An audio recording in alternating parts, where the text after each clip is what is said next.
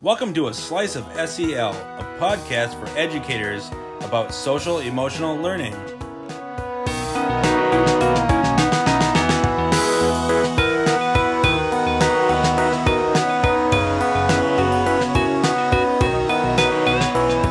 Welcome to A Slice of SEL. We're the SEL services team at the St. Croix River Education District. I'm Nick. I'm Rye. And I'm Courtney. This week we are excited to be talking about class meetings. So basically when it's a good idea to have them, how to run them successfully, and why they're helpful to you and your students. And I'm especially excited to be covering this topic because when I was working as the special ed teacher in Cambridge Isani at the high school, I pretty regularly had class meetings, and it's something that I found super valuable. We did an episode a few weeks ago where we talked about a teacher's list of 25 ways that she tries to embed SEL throughout the student's day. And this is just one that I was really excited to do a deep dive into. So I'm glad we're going to spend more time on it this week. But before that, we are going to talk about what's filling our buckets. Nick, do you want to go first? Yeah, I'm going to go first. So we're getting into that reflective, warm springtime of the year. And I was just thinking, I'm just so profoundly impressed by and really grateful for all the teachers and principals, and Teacher Appreciation Week and Principal Appreciation Day are coming up, so coincidence, but the teachers and principals I've been working with this year, because this school year has been insane, and trying to do any new things was a really big ask this year, and it was next to impossible for educators to just take care of themselves. But given all of that, so many people I worked with this year still somehow leapt at the opportunity to learn new things and help support their students with social emotional learning. And it just amazes me when I think about all that they've done. And we're heading into this next fall with nearly all of our schools already using SEL curriculums at Tier 1 or with some plans to start next fall. And all of that is only possible because of all the insane, amazing work that teachers and principals and other educators did this year in the middle of a global pandemic. So I'm just humbled and just blown away, and it's completely filling my bucket. I love that. It's such a great time of year to just think about all the good things. I'm also feeling that too, Nick, but mostly I'm going to steal Rye's typical one. The weather right now is just amazing. I was outside most of the day yesterday. I got a little bit of a sunburn on my shoulders from my long walk, and it just was awesome. So I am being filled up by the weather. Can relate to that. Ditto. Along with the weather, that's also filling my bucket. I'm just going to give a shout out to my podcasting team here. I have told them how much I'm procrastinating on some final projects this week for my semester. And I just keep getting lots of encouragement. And sadly, the procrastination is still here. And I have a couple difficult nights ahead of me, but I am just so thankful for the extra push this week, whether I've listened to it or not, you guys. Well, we're happy to give it, but I thought you were going to talk about your new kitten. Oh, I mean, the one I just kicked out because it was too noisy. Yeah, but your new kitten will keep you company when you're having those late nights to finish your projects. Debatable. So we're going to shift to our main topic this week, which is class meetings. And I'm a novice about this, and that's why we're so grateful that Cord is here to share about her experiences with it. But just before we get into that, I wanted to share a bit about my initial questions when we were thinking about doing this episode. My main one was what is a class meeting? And what I mean by that is how does it differ from the rest of the school day when we're also sitting together in a room and talking to each other? What sets it apart makes it a class meeting? And how would I walk into a classroom and recognize that a class meeting is happening? So Cord is going to answer some of those questions today, but we wanted to get it out there that you can call class meetings for a variety of different reasons. So some teachers would hold a class meeting when they're setting up their rules at the start of the school year. Some teachers would hold a class meeting to plan a party or an event. And by plan, I mean we're going on a field trip. How are we going to make sure that we all stay together? How are we going to set a good example in the community? Some teachers might hold a class meeting after a field trip to reflect on how it went and to problem solve any issues. And problem solving is a key phrase there because I think that's probably the most frequent idea I saw when I was researching this episode for why people are holding class meetings, to problem solve. And it got me thinking about family meetings, which got me thinking about Chris Farley's character when he's like, "I'm Matt Foley. I'm a motivational speaker." those sketches on SNL. I think the first sketch of those starts with they're having a family meeting because David Spade's character, they found a marijuana cigarette in his room, so they're having a family meeting to address that issue. So same idea. Often these class meetings are called because there's an issue and the teacher wants to have the group's input and help truly solve the problem. So just like you gather the family and have a family meeting in the living room sitting on the couch, teacher is calling a class meeting to address an issue about the workings of the class. So, Courtney, I think that leads me into our first question for you, which is, like, why do you think a teacher would want to frame things that way versus maybe making a call and solving a problem on their own? Well, I think that, first of all, you get definitely more buy-in from students when you involve them in the process. And there's just a lot of voices in our classrooms. And if you just make a call, you don't have the opportunity to hear what everybody has to say. It also teaches accountability, personal responsibility, and students just aren't accountable to the teacher as the authority figure. They also know that their behavior impacts the rest of the group and that the rest of the group will also hold them accountable. And I think that can be really helpful and powerful. And then when problems come up with peers, like between peers, so a few students might be irritated by something another one's doing, you could tell them that we're putting on a class meeting agenda and that we're going to try to problem solve it after there's been some time to cool down, and then we just have to make sure we're following up on those things. So you've got that kind of that ritual that they know what it means and they know what it's going to feel like, so you can kind of like push it off to there versus trying to like handle it in the moment when tempers are high. Absolutely. Yeah. So when did you first hear of class meetings and what was your first experience like? Well, I don't know like exactly what it looked like or how it went, but my mentor teacher at Cambridge ISANY was absolutely amazing. I mean, she's still amazing. She's still working and she's just the greatest. But she would do little chats at the start of all of her classes to just talk about the night before, and she often used those times to like integrate some sort of lesson. One thing that she told me that she would do she would be like make up something that happened the night before if nothing happened, because she would know that something a kid she was working with was going through like this big thing, and she would try to work it into her own life and then bring it up to the class as her problem and not the student's problem. And that way, like the rest of the class could kind of hear like, oh, these things happen like to adults too. And they could talk through kind of what that looked like. So I thought that was awesome. And so I started really implementing them like right away at the start of the school year, doing that like start of the school year routine and talking about like what my class was going to look like, because I just really wanted my room to be super predictable and I wanted the class to have input on how that was going to look. The first time that I had one outside of that particular like start of the year structure was after the first homecoming Pep Fest that first year. I was just like shocked at some of the poor behavior of some of the students. So we had a meeting in my little advisory class that was towards the end of the day, and the kids I case manage were with me, and I talked about what I thought that looked like, and then got some input about why that type of behavior was just not okay.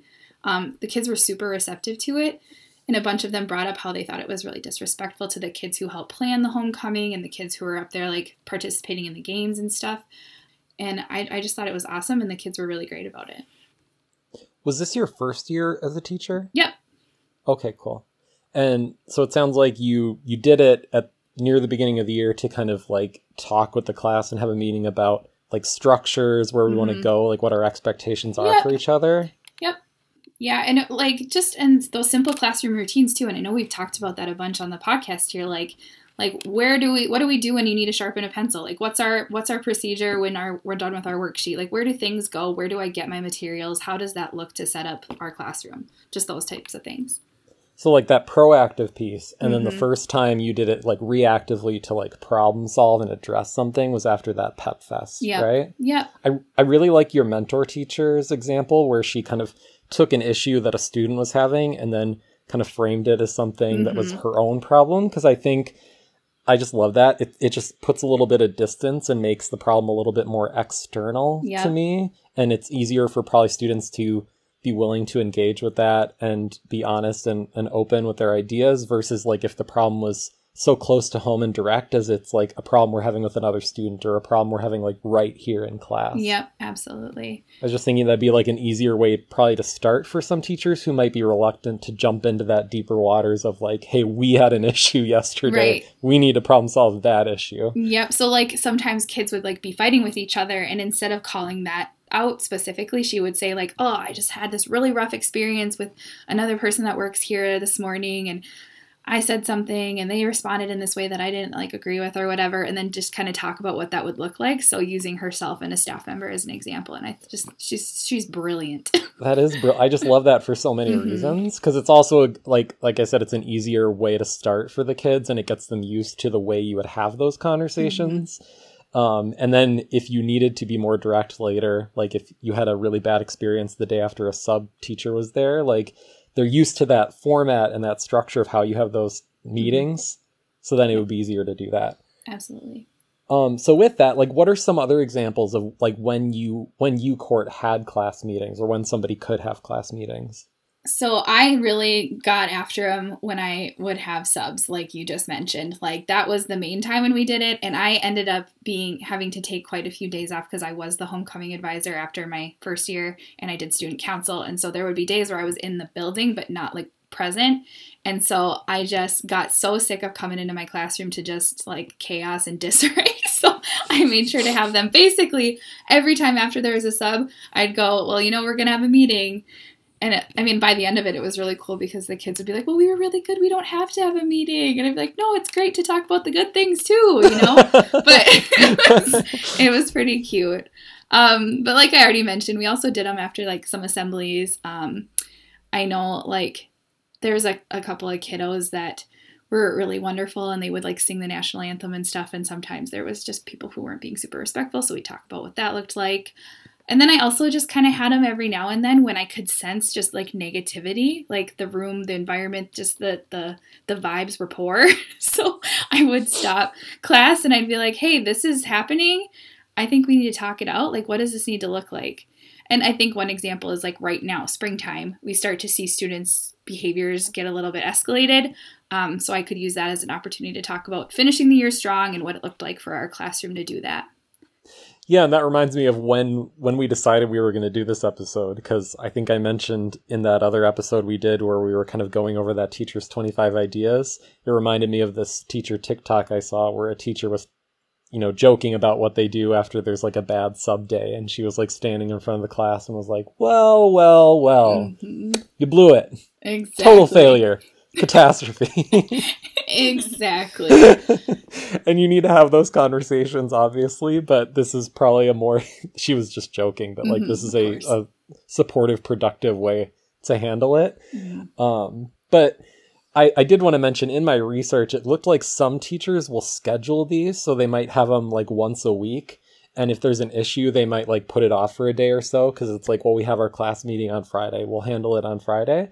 And then other teachers might do it on an as-needed basis. It sounds like the as-needed was kind of the way you handled it, Court, right? Yeah, that was the way I went to it. But I think the idea of doing it once a week or having it more scheduled would be just super beneficial. And if I was ever back in the classroom again, I would definitely do that because it was super helpful. So you said sometimes it was as needed, but sometimes it was scheduled. But could you share a bit about like how you started a class meeting? Like, would you present a problem to the group, and did you have to prep for that, or did you review class rules, or how did that look? So I would start the conversation by letting them know that we were about to have a meeting. And like I said, by my last year, the kids knew exactly what I meant by that because we did it a lot. I would see the eye rolls and the, that type of stuff. Because, once we got into it, they liked the discussion, but they just kind of dreaded it a little bit. But then also you might need to adjust the environment. Like sometimes we would move our seats around so we were in a circle so we were all facing each other. Or sometimes we went outside even because it was nice and we just needed to change a space. Those types of things. I also was super spoiled my last 2 to 3 years maybe. I had dimmable lights. My room was super fancy, so I would turn the lights down just a little bit so it was a little cozier. But I would always set the stage with what my expectations for how that conversation needed to go were. So in regards to our classroom rules and respecting each other. So if your PBIS expectations like included respect to make sure that there's a rule along the lines of speaking honestly but like respectfully. And maybe it's phrases like use appropriate language, and you just need to clarify that this case, that means speaking honestly and respectfully. So that gets ahead of like what's probably a common concern for many teachers regarding these meetings, is that it's going to lead to some conflict, like maybe a lot of conflict, and maybe students are going to gang up on each other. And as with a lot of things in classrooms, prevention is the best strategy here. So like giving those reminders before you start the meeting is a super good idea. That way, if the problem does happen, like a few students might start piling up on a particular one, you can refer back to that rule you talked about before the meeting and stop it. Yeah, we talked a lot about that in our episode about preventive prompting or pre-correction, about how like when you're really upfront with and clear with those expectations, it's so easy to then jump in if there is an issue versus feeling like you're kind of like gotcha and like it's coming more out of thin air. It's like, hey, we just talked about we need to be respectful. So I think that's a really good way to start, because I think that is probably a lot of people's concern, is that like we're heading into this conversation and it could lead, like what could go wrong is the question of people's heads. And generally, like when you are having these, they're probably going to be a little uncomfy, like just by design of why you would be having them in the first place, right? So being super explicit about that's important. Right. I do think though that like Court, the fact that you had them like you had them to discuss good things too, like when things went well, like you mentioned, and you had them proactively like to talk about your rules at the beginning of the year, like you framed it as one of these class meetings, so it's not always happening when it's bad Negative, stuff. right. Like that probably helps too. For sure. But even with that, they're probably going to dread it a little bit. But from my reading, it sounded like a big part of this problem solving in a class meeting was ideating or brainstorming. So I was wondering, Court, like how would you keep track if you had students like share ideas about how to address an issue or solve a problem? How would you keep track of what they were sharing? Because I saw in an article that some teachers would use like chart paper or a smartboard and they would be writing down ideas that came up. Is that something that you would do, or did you kind of just handle it all verbally? So when I got my first classroom, my first year of teaching, I started out with just a chalkboard and nothing fancy. So I hated writing on the chalkboard, so I would just like bullet things on there, like when we talked, because I just did not want to write anything, but I had no other like technology or anything besides my computer. And the worst thing to do when you're having one of these discussions is sit behind your computer, right? So that was absolutely not happening. So we would bullet list, and then I would also have my class take some notes, because we always did journaling. Like regardless of the class I taught, we had a journal. Even in my math class, we had journals. And once I got a fancier setup with my smartboard, I just would use that blank like smartboard PowerPoint thing and just keep adding as we went and taking notes about what students were saying and crossing things out and pointing arrows and all the kinds of things. And I just really need to write things down because I forget a lot and I end up being super repetitive. Yeah, I think that's helpful when you're brainstorming, because students would probably lose track of things too, and then end up repeating things a lot. And you might have another student saying like, "We talked about that 3 minutes ago." Exactly right. But then everybody can see what's been written down. Yeah, so that probably makes things a little bit less repetitive. Next part, like it sounds like you kind of presented like what we're talking about and why, and then you lead them to that ideating and brainstorming from what I'm following. But at some point you have to start making decisions, right? Like deciding like, what are we going to do from here? So could you tell us a bit about how decisions are made during class meetings? Like I saw a few articles mention that they would have students literally just vote on what the best idea was. But they also mentioned sometimes like the teacher would have veto power. So I'm just kind of curious about how that decision making could look. So I was super lucky, I guess. I never really encountered a situation where we needed to put it to a vote. Mostly during these times, the class was able to kind of come to consensus and agreement collectively.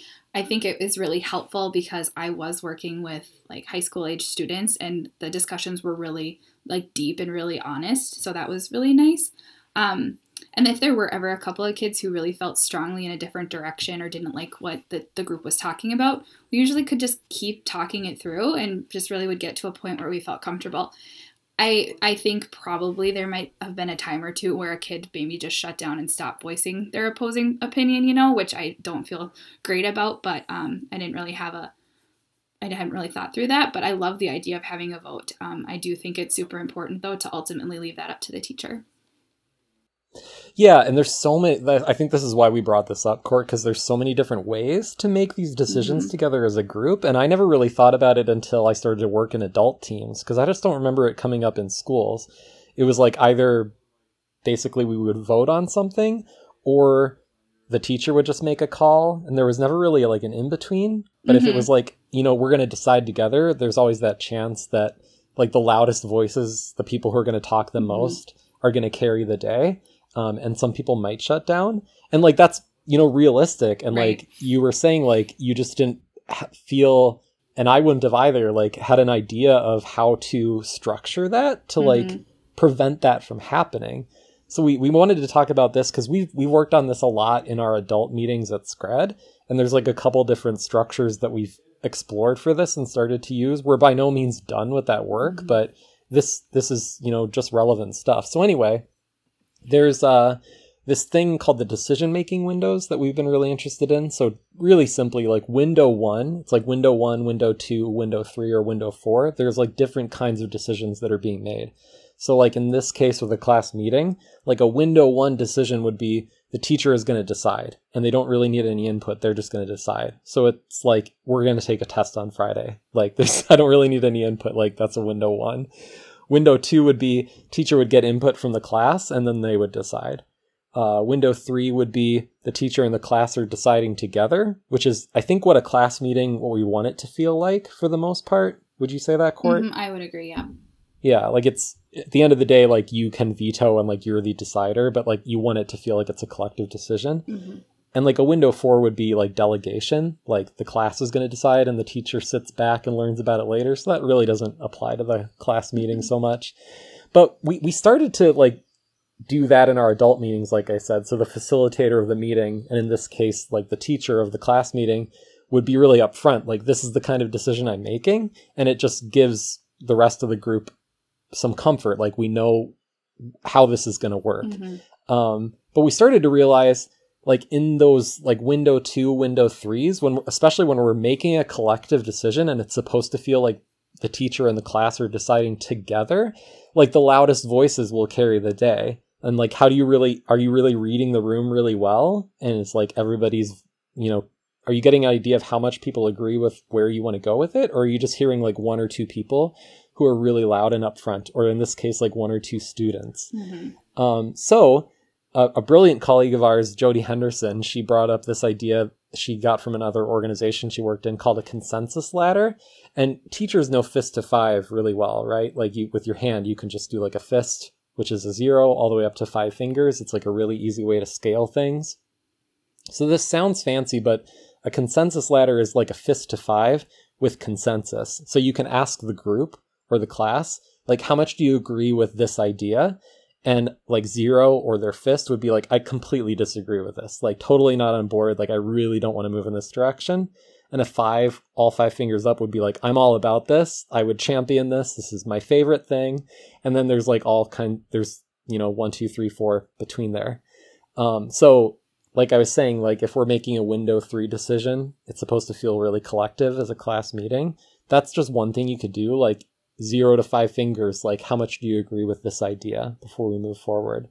And we will link those windows thing I mentioned and an example of a consensus ladder into the show notes.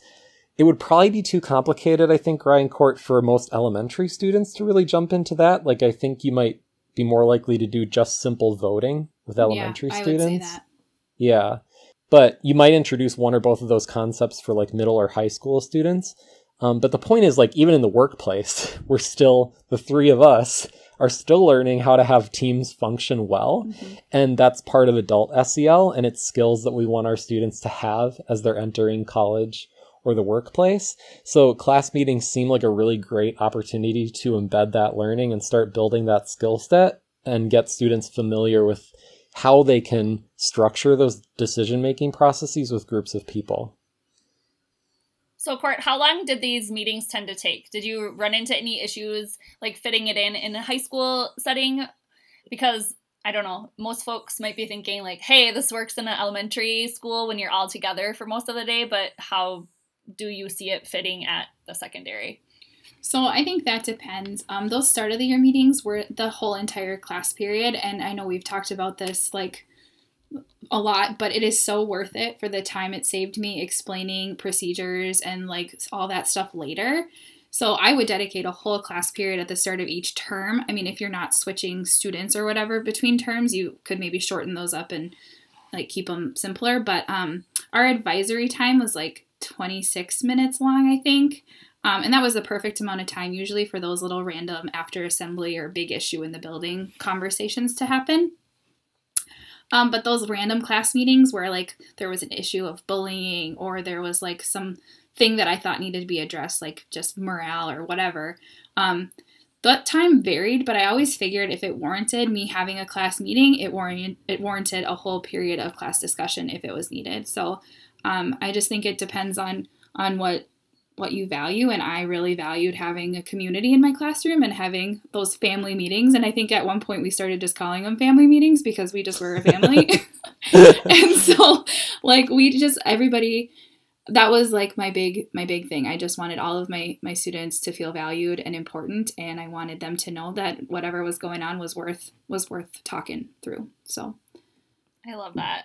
Okay, so I think this might be the $1 million question for all of our listeners out here. So did you run into any pitfalls like after and figured out like, man, I really wish somebody would have told me that before I started?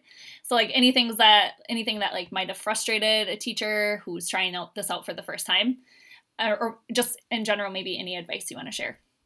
Yeah, so trying to make it have structure or like plan out how you're going to start that conversation, I think is super important. So not just jumping into it and deciding on the spot in the moment that you want to talk to your class about a big deal. Like you kind of have to be intentional about it.